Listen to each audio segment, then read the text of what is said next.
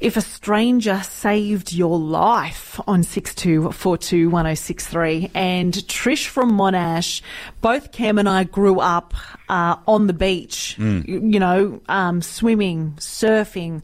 So to hear, all we know about your story is that you were in trouble in the surf 20 years ago, and both of us went, oh, we can picture it, Trish. We can picture it. Tell us more.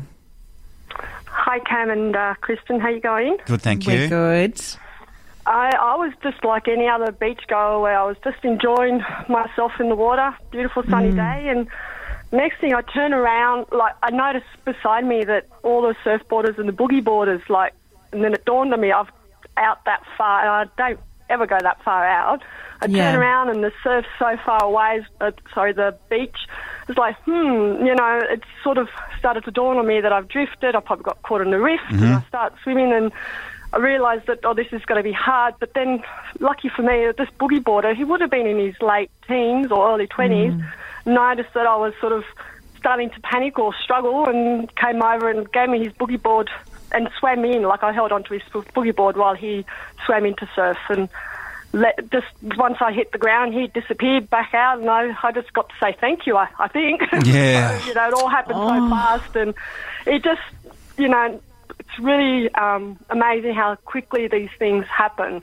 It could have gone really bad, but lucky for me, it didn't. Yeah. And one moment of kindness, Trish, you've held on to, and you remember 20 years later, if only you got that day.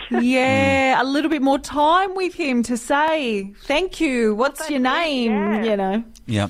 I mean, you just have to be so careful in the surf, don't you? I mean, you watch Bondi Rescue and you go, all the fluff and all the fun and everything that they put around it, but then you actually see when they drag people out who are unconscious, and then it gets very real very quickly. It does. Like you say, Kristen, we both grew up in the water, and I was a very strong swimmer and a good swimmer. I did squat as a youngster and played water polo, and did 4 or 5 Ks of swim sessions in a morning and through squat, and I've pulled people out of the surf where it was close, and you just got to be so careful at the beach. And I love it, Trish. The other thing that I love about your story too is that I think in the world that we live in now, our heads are down a lot, as in down in our own worlds. We're so busy. We're looking down at our phones. I think this is a reminder too to just look out for each other. Yep. Like this boogie boarder just had one eye on the surf and one eye on you as well, and it's beautiful, Trish. So thank you for sharing.